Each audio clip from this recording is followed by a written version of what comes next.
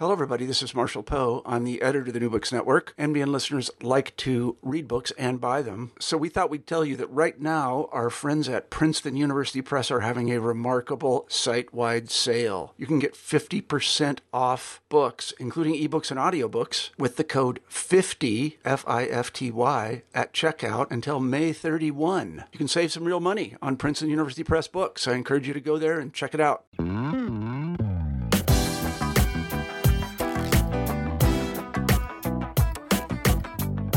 Hi, and welcome to New Books in Performing Arts. I'm Andy Boyd. Today we're talking with James Shapiro about his new book, Shakespeare in a Divided America. Jim, thanks for coming on the program. It's a pleasure to be speaking with you.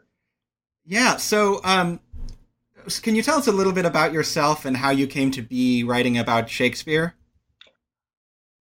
Well, it was a surprise to me to be writing about Shakespeare in America. I've spent the last 40 years or so teaching Shakespeare and researching and writing about Shakespeare, but almost exclusively about Elizabethan and Jacobean Shakespeare. So I spent a quarter century in all writing a pair of books on a year in the life of Shakespeare in 1599, and then what I think of as Rocky II, Shakespeare in 1606, the year of King Lear. And immersed myself in the day-to-day of Shakespeare's career. I could probably tell you the weather in late April 1599, but I couldn't tell you what was happening until I turned to this recent book. I couldn't tell you what was happening, say, in America in 1849. So like a lot of Shakespeareans, I'm a bit of an Anglophile and focus on that aspect of Shakespeare rather than, say, Shakespeare in an American context. And that all changed in 2016. Yeah, the title Shakespeare in a Divided America is pretty explicitly timely. And yet it's pretty clear in your book that America's always been a divided America. Well, that is one of the things that I didn't know when I began the book. On the eve of Trump's election, the great Shakespeare scholar, Stephen Greenblatt of Harvard, wrote a very powerful piece, an op-ed piece in the New York Times, comparing Trump to Richard III and suggesting even then that he was a tyrant. And he followed that up with a characteristically brilliant book called Tyrant, which made the argument that Trump fit characteristics of a tyrant, and that his followers resembled those who were enablers in Shakespeare's plays. And I wasn't sure that was true. I wasn't sure at that time that Trump was indeed a tyrant. I'm a lot more sure of that now.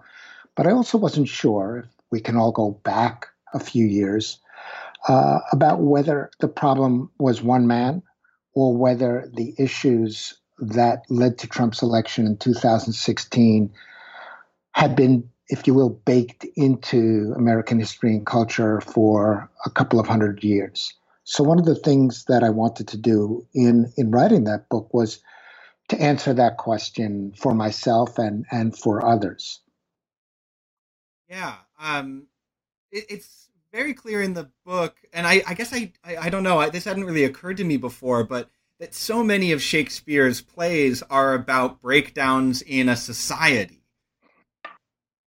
So in that way, it seems like they're particularly apt for now, but also particularly apt for any time when it seems like these big cleavages in American society are particularly evident.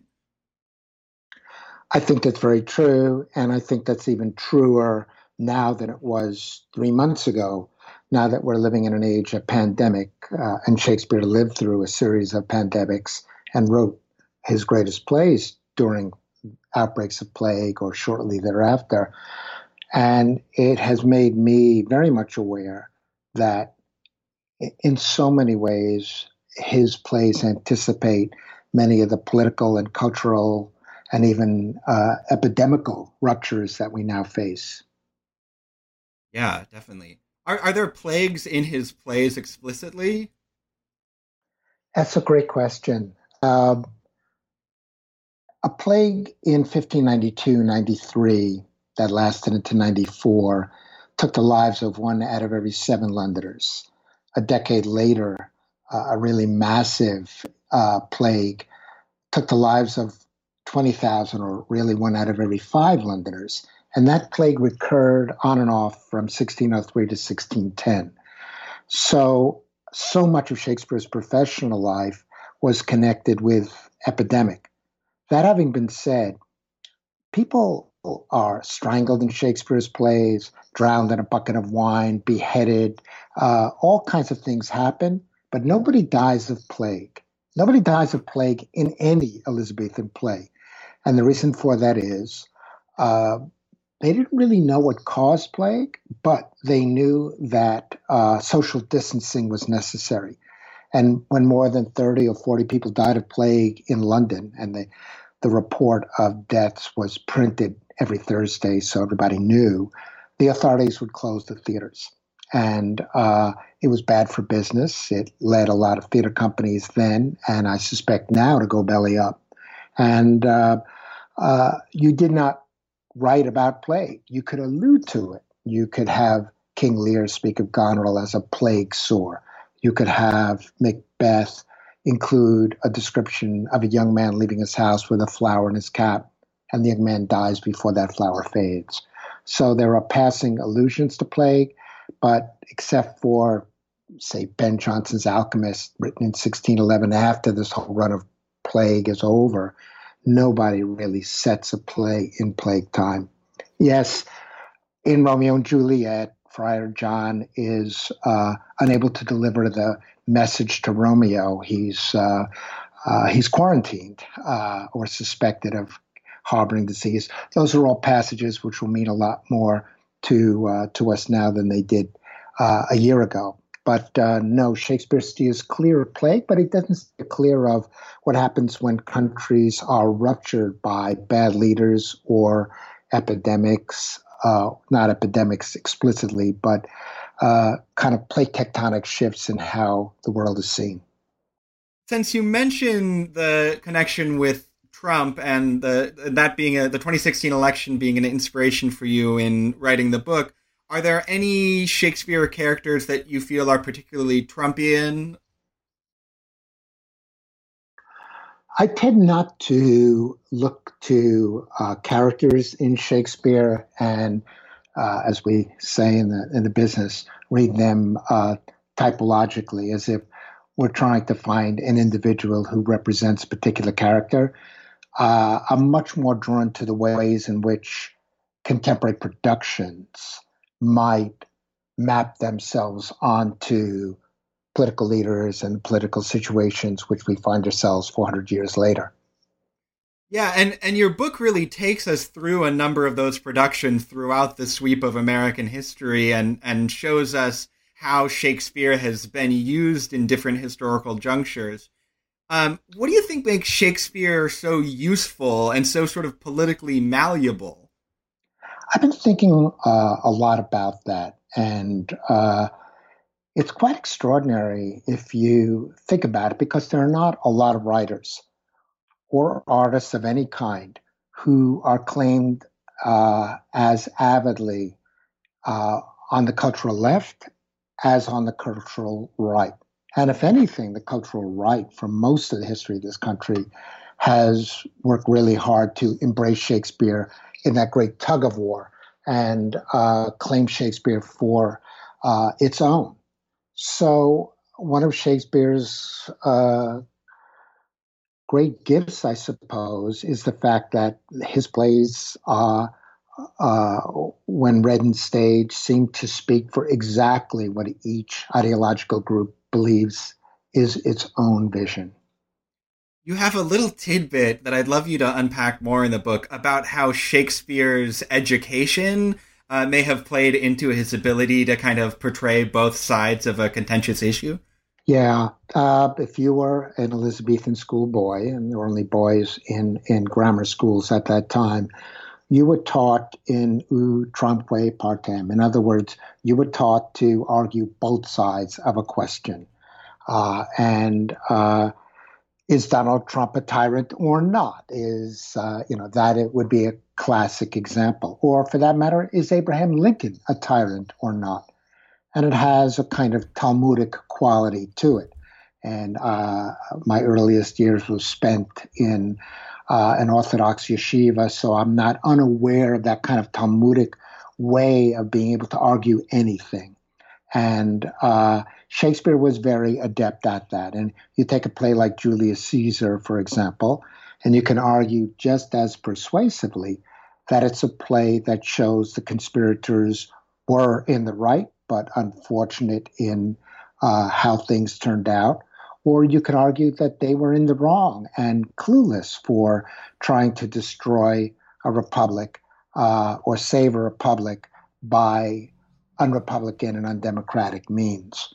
So a lot of his plays are set on a razor's edge, and that makes them fun to stage and contentious at the same time.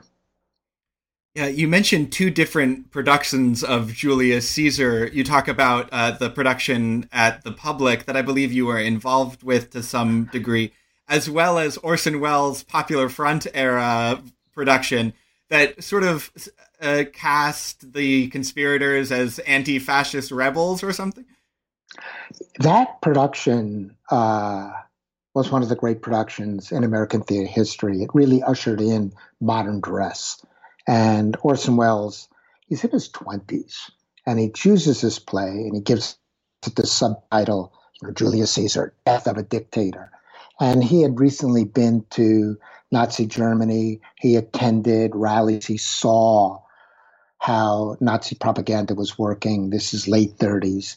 And he saw the possibility of taking Julius Caesar and turning it into a play about the dangers of fascism. And it was not only an extraordinary production, but one that has influenced every American production of that play, whether directors are fully aware of that or not, in the decades since. It seems to me like part of the fervor around the Shakespeare in the Park production was that people assumed that Oscar Eustis was doing a similar thing, was saying, this is a tyrant and we need to bring him down, which is precisely the opposite of his interpretation. Yeah. Maybe not the opposite, but at least it's not what the production was saying. That's very true. And it was one of the most misunderstood productions in recent history. And one of the things that I try to do, and my book is bookended, if you will, the first chapter and the final chapter talk a bit about that production, which everybody seems to have heard about, but only, say, 50,000 people actually saw. And in addition to being an English professor at Columbia, I'm also the Shakespeare Scholar in Residence at the Public Theater, which is a fancy way of saying I work with directors, I help them prepare the text, the cuts. I tend not to do much with casting, but when a production begins, I'm in the rehearsal room and do a lot of the table work for the opening days of the rehearsal process so that actors can answer questions or have their questions answered about the language and the history and the traditions associated with productions. And it's a lot of fun for me. I get to work with spectacular actors, and I got to work with Oscar Eustis closely, who's, in addition to being artistic director of the Public, was the actual director of this production. So I also get a little plastic coated card, which allows me into the Public. I don't have to stand online with you and everybody else in New York from dawn to get in to see Shakespeare in the Park. So I was there pretty much every night during this run. And Eustis is a very openly leftist guy, and he had done this play 3 times before and had made it even more radical in the past. And this time he came back to it because he understood something about the moment. And remember, he's deciding to stage this play 30 days after Trump is elected and not even put into office. And he's already cast it by the time that Trump becomes president. And at that time, many of us were saying or reading that Trump would steer back to the middle. He would try to capitalize on the center rather than simply playing to the base that elected him. So it's difficult to remember how uncertain things were back then. And he cast as Donald Trump, a Donald Trump lookalike, a tall blonde actor with the hair blown back, with a long red tie and the blue suit. And he cast as Calpurnia, Caesar's wife, basically a Melania lookalike with an Eastern European accent. And what he wanted to do, in a way, was to create a sense of whiplash in the mostly liberal audience that goes to see Shakespeare in the Park. We hated Trump, and a lot of the things we hated about Trump were in this production. His mocking of people with disabilities, his arrogance, his love of flattery, his desire to be king. And Eustace tapped into that brilliantly until the moment where the Trump-like Caesar was brutally assassinated. The knives came out and he was cut to pieces. And at that moment, he had 50 individuals in the audience, not on stage, but seated amongst us for the first half of the production, stand up and start to jeer and shout and yell at the conspirators. As in, what the F you're doing, you bastards, this is terrible. Creating a sense of confusion, as I said, whiplash in the audience, and making us realize that, yes, we had gotten what we wished for, but how terrible that was and how destructive of democracy it was to achieve these ends by violent and undemocratic means. And that was what Oscar Eustis wanted. He wanted to open up that conversation. And what he didn't realize, and now we all realize, but didn't at the time, was that the right was really not interested in conversation.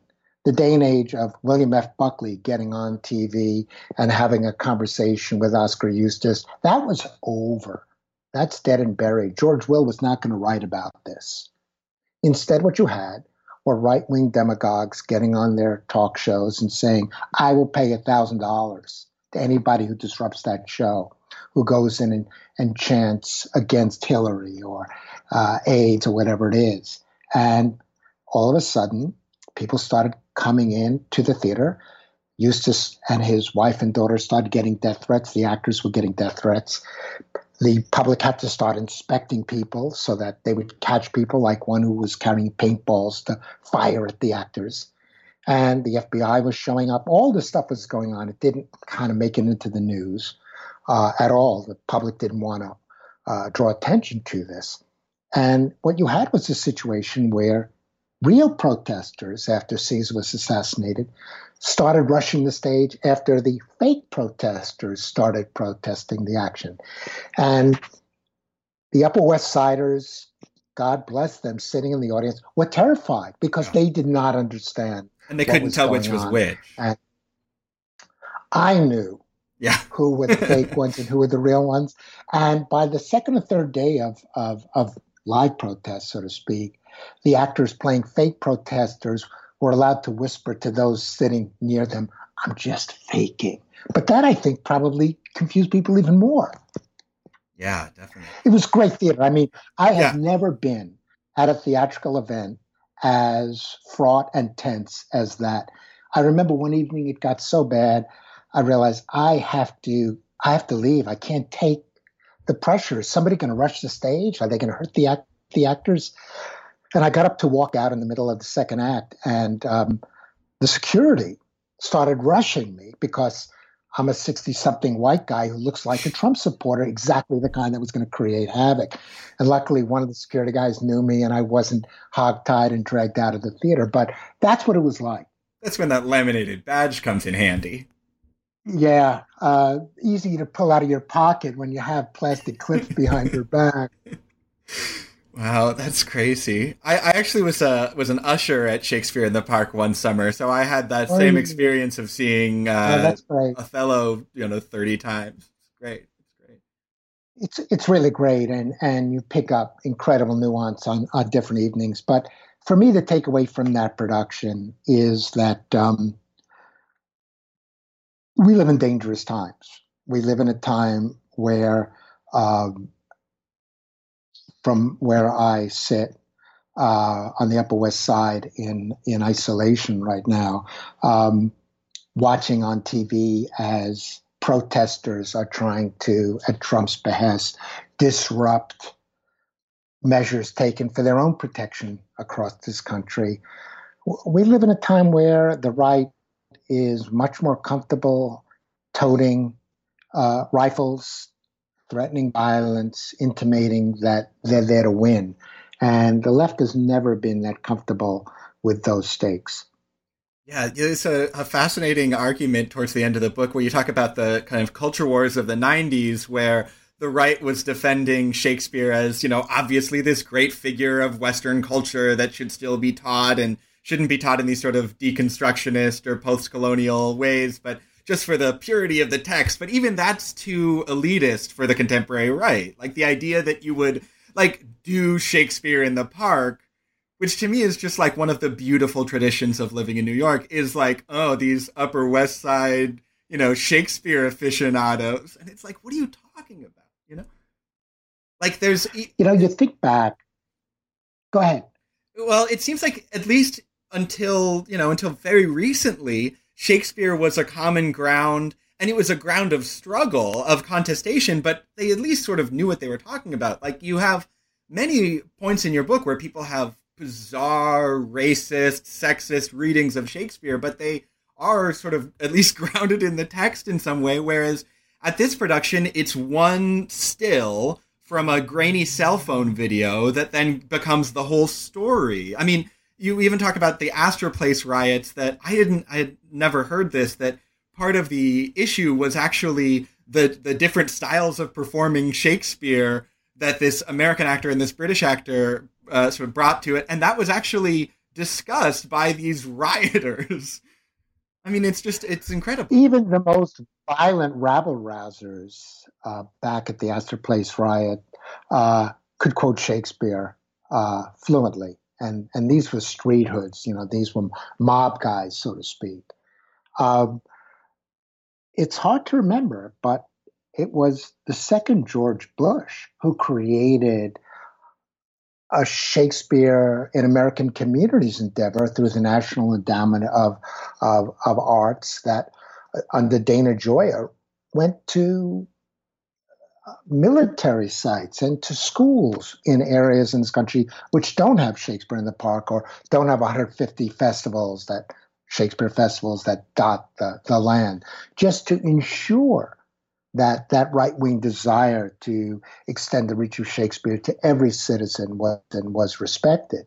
And that wasn't even 20 years ago, and that vision is gone. Yeah, it's such a depressing chapter. I mean, you write it well, but the story is just is so dumb. Like the criticism is so shallow.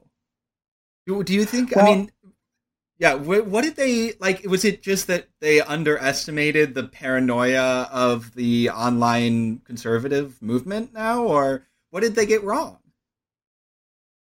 I think that the assumption was, going back to arguing both sides of a question, that Americans have an innate desire to hear things argued out. And in the aftermath of the Second World War, the FCC instituted something that became called the Fairness Doctrine, essentially. If you were going to air something on television or radio that was controversial, you needed to put on somebody who reflected the opposite point of view. And the reason for that was the people behind this had lived through the Second World War and saw the dangers of propaganda and the dangers of silos. And they were not going to let what happened in fascist Italy and Germany take place on their watch. And under Ronald Reagan, thanks to Justice Scalia, I believe, I have to double check which justice is not yet on the Supreme Court, decided that this was merely a doctrine, not a law, decided, yeah, we don't need it anymore. And with that, you have the rise of Fox News and the silos that have built up, that have torn the fabric of democracy. Yeah, yeah, that's really, really troubling. I'd love to go to some earlier moments in American history that you talk about in your book. You have a chapter about Othello and John Quincy Adams' bizarre hatred of Othello, which I found really upsetting because I've always thought of John Quincy Adams as being this sort of great establishment liberal. He's not William Lloyd Garrison, but he's about as good as you get inside the halls of Congress. But this idea that a black man and a white woman would be together, it's just drives him crazy. He thinks it's disgusting. That's his word, exactly. When he was an 18-year-old at Harvard and giving a talk to his club there, that was the word he used to describe Othello, disgusting. But it would have been hard at the time to know exactly what he meant by that word. And my chapter takes us through that story. And, as you said, he was a great liberal. He was one of the most feared and hated opponents of slavery. He was the man who fought the Amistad case in front of the Supreme Court. He was a guy who went back into the House after serving as sixth president just to fight slaveholders and the extension of slavery into places like Texas. So his street cred as an abolitionist was as good as anyone's. And yet he couldn't wrap his head around a white woman, sleeping with a black man. He just couldn't do it. Now, he didn't write about this, not even in his tens of thousands of pages of diaries that are up in Massachusetts and are archived there that I was able to access. And he certainly didn't write about this or publicly speak about this, so far as we know. But in the mid-1830s, he was invited to dinner up in Boston at what turned out to be the worst dinner party, arguably, in American history. And he was seated next to Fanny Kemble, who was a superstar British actor, and she was touring the United States with Shakespeare productions. And the president was seated next to her. He's in his 60s, she's in her early 20s, and he spends the evening mansplaining Shakespeare to her, including the argument that, as you said, Othello is disgusting. And he couldn't kind of believe it, but she went home and wrote this up and 2 years later published it. And he was mortified and retaliated, if that's the right word, by publishing a pair of essays, one of which is called The Character of Desdemona, in which he says Desdemona, for sleeping with Othello, who strangles and smothers her to death, got what she deserved.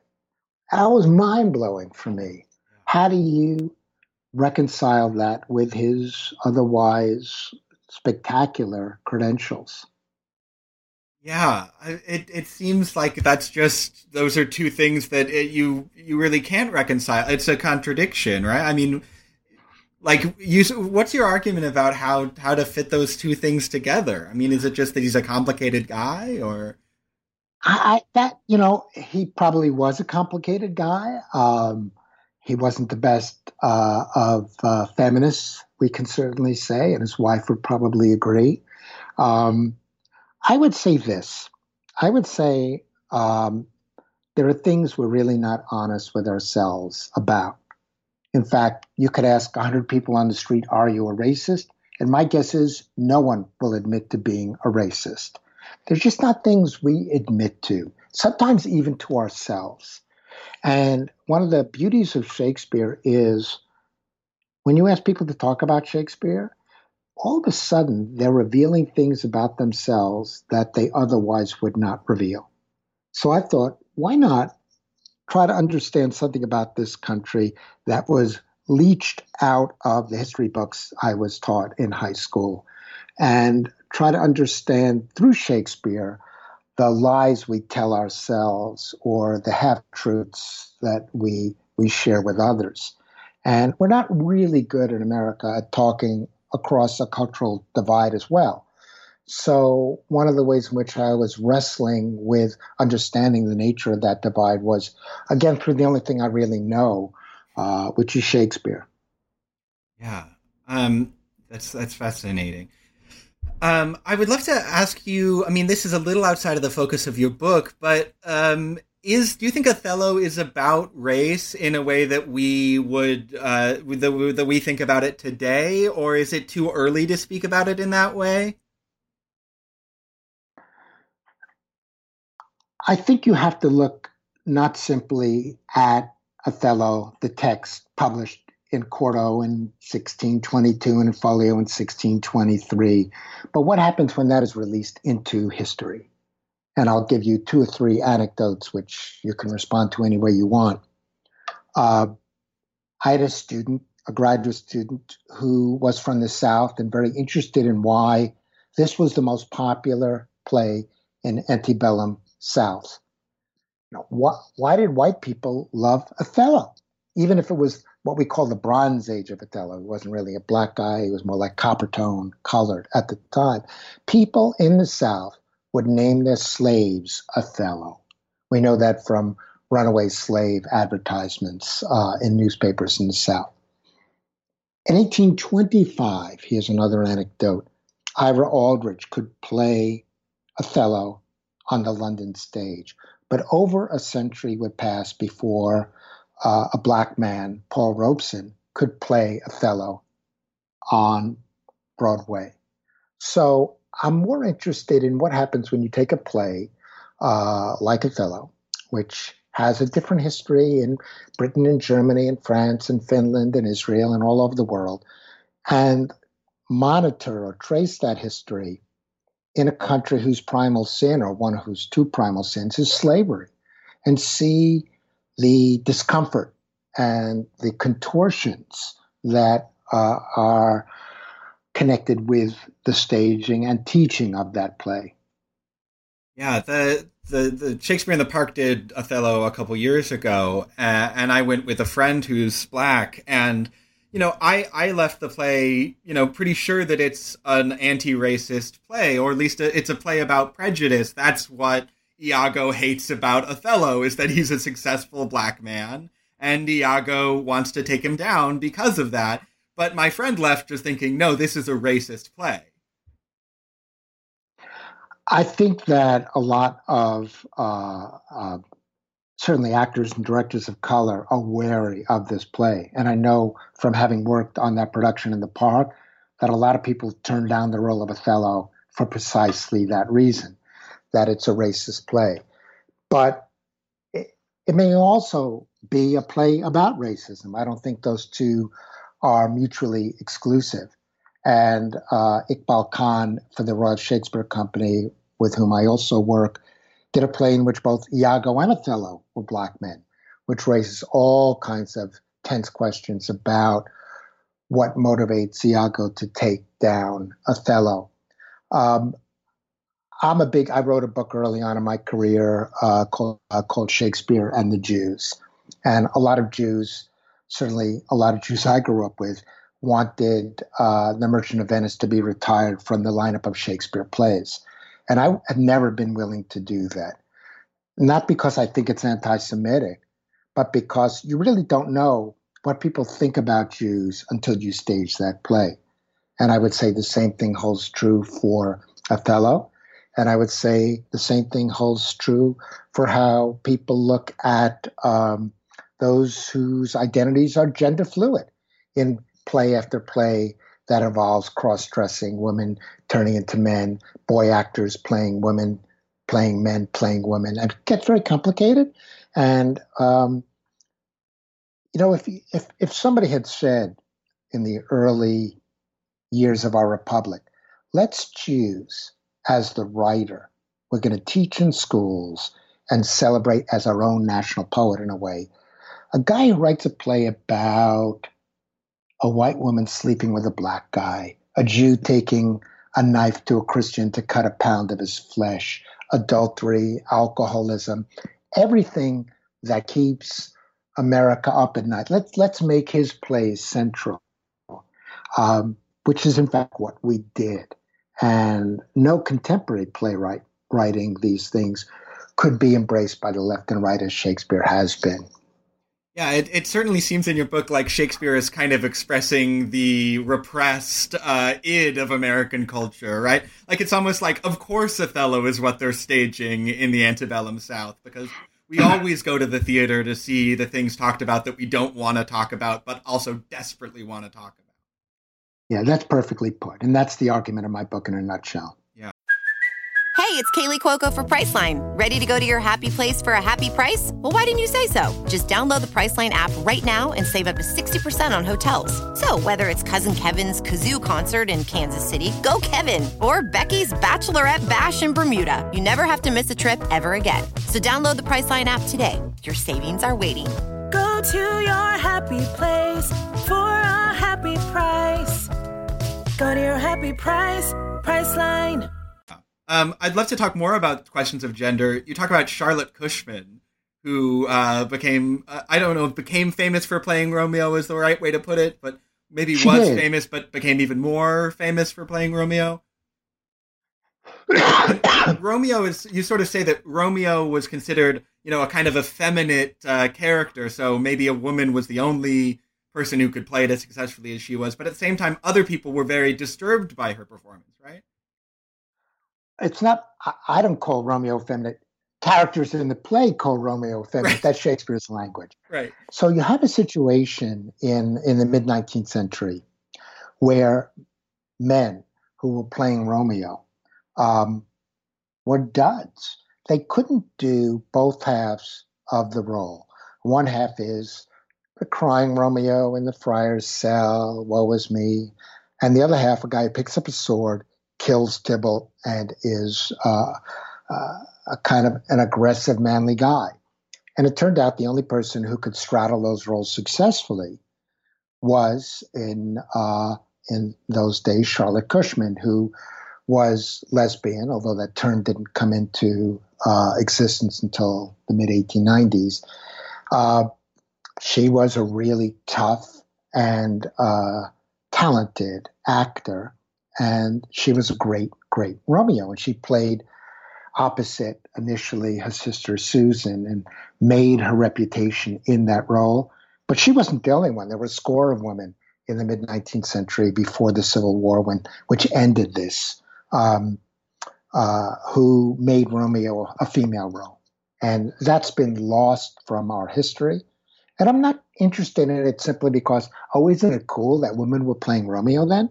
I'm interested in it because if you will, the forebear of what we're witnessing today in America in 2020 is the age of manifest destiny.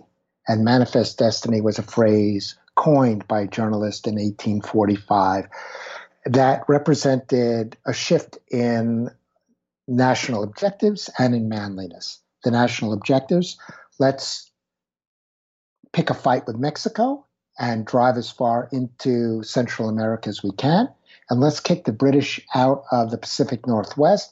Let's make this country a God-blessed empire instead of a sober republic. And we have the shining sea. Yeah, exactly. And we've been paying the price for becoming an empire since that phrase was coined. And along with that was replacing a kind of sober, industrious, hardworking manliness with a swaggering, aggressive, highly sexualized manliness. And once those two things are in tension with each other, it complicates the lives of actors who have to play these roles. So I'm interested in what the theater tells us about the cultural turbulence of the day, and I'm interested in how that cultural turbulence shapes the theater of the time. Yeah, that's really interesting, because it seems to me, and if you were to just ask me, do you think Romeo would be a popular character for a male actor to play in the early 19th century? I would say, sure, it's the early 19th century. People are reading Shelley, people are reading Byron. That seems like a very early 19th century. But so you think in America, it's really that imperial masculinity that is irreconcilable with Romeo? I argue that, and this fantasy of aggressive, militant manliness, much of which that strutting that we see now with men carrying, assault rifles in public and flaunting it. That all ended in 1865. The last of the female Romeos ended in 1865. And why did it end in 1865? Because 700,000 Americans, some fighting for the Confederacy, some for the Union, lay dead. And this fantasy of an aggressive manliness perished with those 700,000 men. So actors like Edwin Booth could then come along and play a sensitive Hamlet rather than the aggressive Hamlet of Edwin Forrest or John Wilkes Booth. That provides a great opportunity to talk about the Civil War period which you write about extensively. I didn't realize how much of a Shakespeare nerd Abraham Lincoln was. He, I don't use this word in the book, but he was a Shakespeare bore. Yeah. And go ahead. You talk about him, subjecting members of his cabinet to his recitations of Shakespeare for hours. It was not just the people in his cabinet or his family, anybody visiting the White House late at night. He would have to go to the telegraph office to get the latest reports from his generals, and he'd carry a copy of Shakespeare with him and subject the telegraph operators to hours of his Shakespeare repetition. And he loved Shakespeare. I mean, I don't think any American understood or read Shakespeare better or more deeply than Abraham Lincoln. And the fact that he had no formal education to speak of is even more impressive. You don't have to go to an Ivy League college or take a famous Shakespeare professor to make Shakespeare central to your emotional life. Lincoln is the greatest example of that. And he combines both, he knew Shakespeare very well, but also he, by being the president during the Civil War, experienced what is such a common Shakespearean situation, which is you're the head of state of a country that's at war with itself. Were there particular insights that he came to through that experience that you find particularly sort of compelling? Well, when Shakespeare first got exposed, when Abraham Lincoln was first exposed to Shakespeare on that log cabin in the prairie, it was through a reader that, in the end, millions of 19th century Americans were exposed to Shakespeare. And it had 32 excerpts of famous speeches. And if you open the page to where Hamlet, to be or not to be, was printed, on the facing page was Claudius's speech about killing his brother, guilt-ridden, tortured speech. And Lincoln would spend the rest of his life telling people, it's not to be or not to be that's the greatest speech in Hamlet. It's Claudius's guilt-ridden speech. And when he comes to the White House and is president during this blood-soaked war in which brother is killing brother, that speech meant more and more to him, as did the guilt-ridden speeches in Macbeth. And you talk about how there aren't actual quotations from Shakespeare in Lincoln, but that sense of that overwhelming guilt for something that at the same time you knew you had to do. I mean, he doesn't hesitate to impose martial law in Maryland, but at the same time he says things like, I am now the most miserable man living. I mean, that seems very Shakespearean. His life was, and his experience was Shakespearean, and in a certain way, the fact that he had access to Shakespeare to channel that experience was extremely useful. And I don't think he went to see a play until the last couple of years of his life. But when he started to do so, he was completely hooked. And it was an age of great Shakespeare actors, and he went, on the average, I think, once a week or more often than that. He would often slip into the theater after everybody else was seated, so we don't actually know how often he went. But he was spotted in the theater. Those who went with him to the theater leave us descriptions of that. And I think he found great comfort in Shakespeare, watching the plays enacted, reading the plays over incessantly. And of course, the great irony is he was assassinated in April 1865 by one of the leading Shakespeare actors of the day. Who he had seen perform, right? He'd seen him perform, not in Shakespeare, but he didn't like him. I mean, when Lincoln liked an actor like Edwin Booth, he went back night after night after night. And when he didn't like him, that was kind of it. And it wasn't about politics. Edwin Forrest was a Democrat, opposed to Lincoln. And he would actually change words in productions to confront Lincoln when he knew Lincoln was in the house. And Lincoln would welcome that and invite actors who didn't share his politics to the White House to talk Shakespeare. Kind of imagine that in 2020, any of that in 2020. Yeah. And this was a man, again, who didn't go to grammar school, let alone anything after that. So what he knew about Shakespeare, he knew from lived experience. I've heard it said, I don't remember by who, that anybody who has lived to the age of 18 or so has probably experienced, 80% of the things that are in Shakespeare, at least in some level, but, not in as literal a sense as Lincoln does. I think Lincoln lived that 100 times over. One of the sad things is he was a melancholy, depressive individual. And as the war wound down, Shakespeare infects his dream life, and he had a terrible premonition, part of which is imagining himself sleepwalking like Lady Macbeth. He's quoting Shakespeare, and he sees in the sleepwalking, as he's walking through the White House, everybody's concerned, somebody's dead, and he asks a soldier, and the soldier says, the president is dead or has been shot. And this is weeks before his own demise. So in a way, Shakespeare so informs his life that he almost anticipates his own demise in the Shakespearean way. It's haunting and almost unbelievable. Yeah, I found that just totally remarkable. And then that John Wilkes Booth is in a production of Julius Caesar in 1864. I mean, that's insane. Well, midway between where you are in Brooklyn and where I am and the Upper West Side is the statue of Shakespeare around 60th Street in Central Park. And it cost $30,000, and you had to fundraise to make it possible. So in 1864, there were fundraisers at the Brooklyn Academy of Music and at Booth's theaters in town, and all the Shakespeare actors kind of got together to create benefits for the statue of Shakespeare.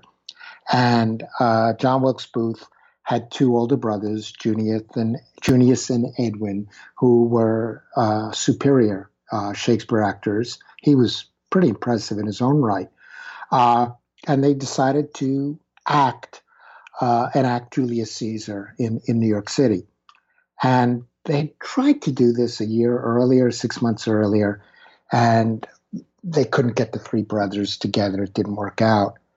But in November 1864, they were able to. And by that time, John Wilkes Booth had become radicalized and committed to either kidnapping Lincoln or killing Lincoln. And he played Antony in that production of Antony and Cleopatra.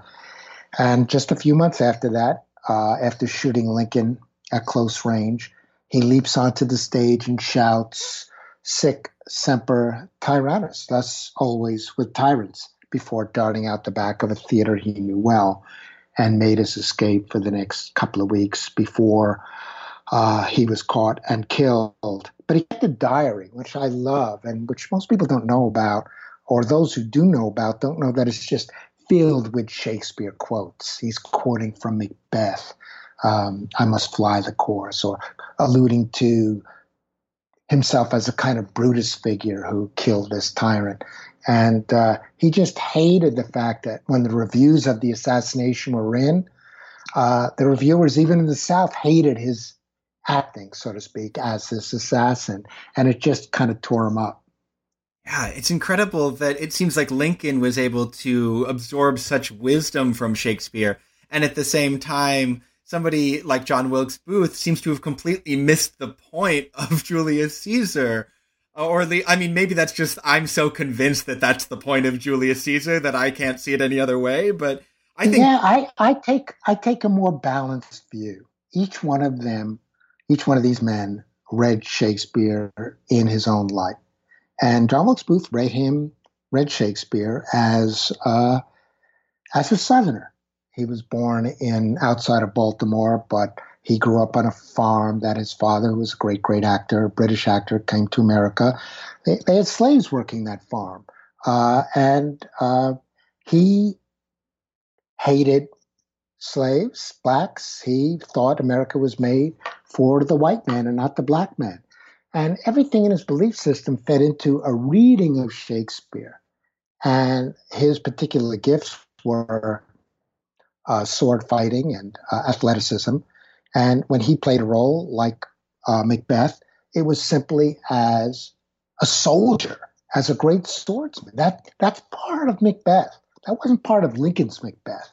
Lincoln's Macbeth is a cerebral, brooding, guilty figure. But that's partial. And another part of it is the Macbeth who is a tremendously skilled soldier. And there were times when Booth, who was touring America, came to a town and dispensed with acts 1 through 4 of Macbeth because he just wanted to get to that fight scene, and so did people who came to see him.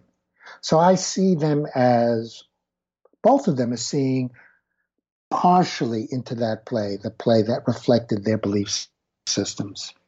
In a way, it almost seems like Lincoln's Shakespeare is kind of our contemporary Shakespeare. Like we much prefer the introspection and the nuance and all the, I feel like this happens so often. I'll be watching a Shakespeare play and suddenly there's a war. And I'm like, what is this war doing in the middle of this intimate psychological drama? Whereas Booth is sort of this, like you described, this imperial manhood version of Shakespeare as this kind of virile thing. Well, there are times like the Second World War where people really resonated with those warlike and martial elements in Shakespeare. And Olivier's famous version of Henry V speaks exactly to that. So I think Shakespeare gives us back exactly what we were hoping to find in him. Yeah, I mean, that's what's always been so troubling to me about Shakespeare. And I don't say this so much anymore, but I used to sort of enjoy shocking other theater people by saying, oh, I don't think Shakespeare's that great because you never even know what he's thinking. I mean, you can make Shakespeare say anything you want him to, so how could he be a great artist, I mean, you look at Cervantes and you know what he thinks about chivalry, but what does Shakespeare think about Julius Caesar? It's, if you think that an artist needs to take a side, it's easy to not admire Shakespeare, whereas if you admire somebody who's sort of stepping back and presenting both sides and letting you decide, then that's why Shakespeare is great. I'm often asked about this, and I'm confident that Shakespeare had political views. I'm no less confident that we'll never have access to them. And this is from somebody who's studied as closely as pretty much possible his at least a couple of years in his life. I've spent my entire adult life living with Shakespeare, teaching, seeing as many productions as you can get into here and abroad. And there are reasons for this. Every other major playwright in Shakespeare's day, and I'm thinking of Marlowe and Kidd and Chapman and Johnson, really the list goes on, ended up dead or in prison because they wore their politics on their sleeve. And I think one of the things Shakespeare learned was to survive as a playwright, you keep your views to yourself. Walk the line. Right, because this is a very tumultuous time in Elizabethan politics, right? So he doesn't want to appear to be more on one side than the other. Well, then you lose your head. Yeah, I mean, didn't Marlowe literally get assassinated? Shut down. I mean, this was really an age of censorship. And, we talked earlier about how the right wing is protesting outside or even inside the Delacorte Theater. Well, Shakespeare's Globe Theater, which we see resurrected on Bankside today and probably 100 replicas around the world, that was torn down. in 1642. The theaters were closed. Politics and theater are not bedfellows. Yeah. I'd love to talk more about the historical Shakespeare. I know this isn't really touched on in this book, but while I have you here, you wrote a book about the authorship controversy. Why is that a controversy? Why does that question, why are there, intelligent, well-educated people who don't think Shakespeare wrote the plays that everybody else seems to think he did? There are two answers to that. The first answer is nobody came up with that idea until the middle of the 19th century. So for 2 centuries after Shakespeare, nobody said, hey, do you think he wrote those plays? Or did Francis Bacon or the Earl of Oxford or any of the 70 other candidates? The other answer I give to that is we've all been at meetings or in rooms with smart people where smart people say and think dumb things. And this has been one of those areas where smart people feel the right to think dumb things. And after I wrote that book, published Contested Will, as the title runs, I got a letter from the Supreme Court of the United States. And if truth be known, when I tore it open, I thought it might be state Supreme Court, and I thought it might be jury duty. And I just done my damn jury duty, and I didn't feel like going back. And it turned out that it was a letter written by the late Justice Stevens. And I just couldn't believe I was getting a personal letter from Justice Stevens, and I read it, and it was quite clear that he didn't believe that Shakespeare wrote Shakespeare. He had just read my book and was writing to me about this. And he noted that the 6 signatures of Shakespeare are wobbly and could not have been the work of a literate writer. And I thought about this, and I thought, he's one of the great legal minds in this country, and it's somebody who's fought for issues that have made the lives of so many Americans better, and his replacements have been a disaster. How do I write back to this guy? And I looked at the letter, and I saw that his secretary had both typed the letter and signed it for him.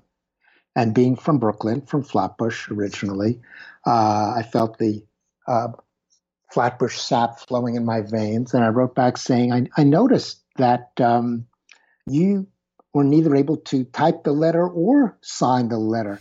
And it's extraordinary to me that somebody of your extraordinary judicial career might well be illiterate. And sent it along with my best wishes and respect for the great legal work he had done. Anybody can make those arguments. They're bullshit arguments. And I threw it right back at him. And he came back at me week after week, month after month, with more letters, which I've donated to the Folger Shakespeare Library in Washington, D.C., so others can see how disrespectful a person I am. And I was getting increasingly exasperated.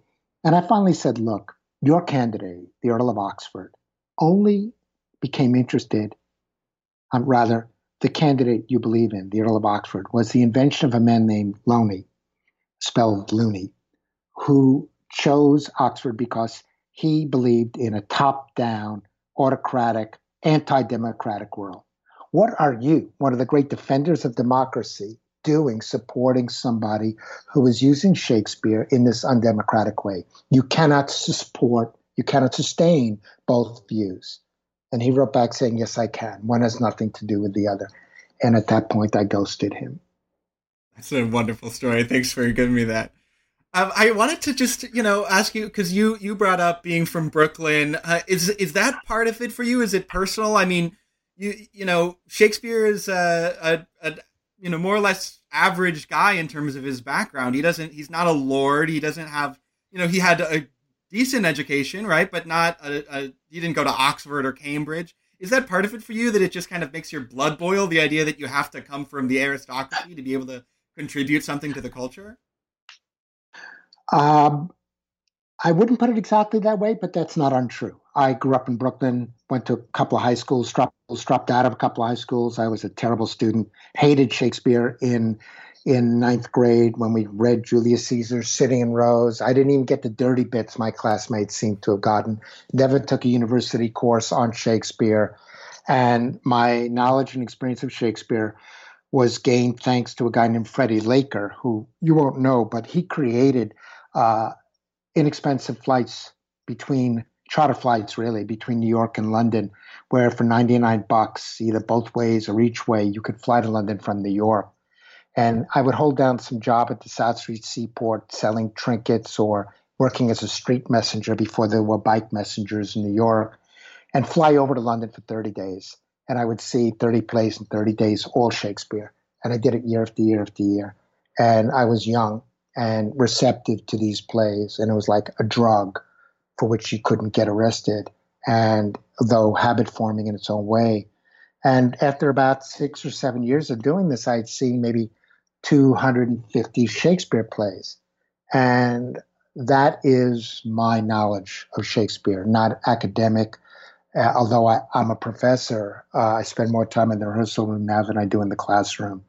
So I guess, and you can hear my accent, unless I'm being cast in the role of a Brooklynite in a Shakespeare play. And so far as I know, there's nobody with a Brooklyn accent in any Shakespeare play. I can't act Shakespeare, so at least I can consult and write and teach about him. Do you think having that be your exposure to Shakespeare is part of why you're so receptive to these very radical reinterpretations of Shakespeare over the years? I mean, you're not a purist in that sense. I don't have Shakespeare readings. I can't tell you what a play is about. And most of my friends who are Shakespeare professors, quite brilliant, have readings. They think a play is about X or Y. You cannot walk into a rehearsal room and say, I think, Macbeth is about X or Y. I think that Othello is about X or Y. You're useless. And you have to go into that room eager to discover what the people who are creating this production think this play is about. Not simply because it's about that production, but because these plays, when staged, tell us something about the moment. I look every morning at a dozen American papers and maybe a dozen international papers, and have for the last 30 years of my life. That's to get the news. But that doesn't explain what's happening. To understand what's happening, I have to go to a play, whether it's Angels in America or Hamilton or Richard II, which was just canceled in the park for this summer. I was excited to be working on that production because it was going to tell me something about my moment that I did not understand, as fully informed as I am about what's going on in the news. Great. Are there specific, examples you have of being in the rehearsal room and an actor says something and it changes the way you think about a character or a moment in Shakespeare? When you see a play in the theater, you're seeing a homogenized result of a 5 or 6 week rehearsal period. And there are moments in rehearsals which are unforgettable and unrelatable. But let me close with a really good example. The best Shylock I've ever seen was F. Murray Abraham.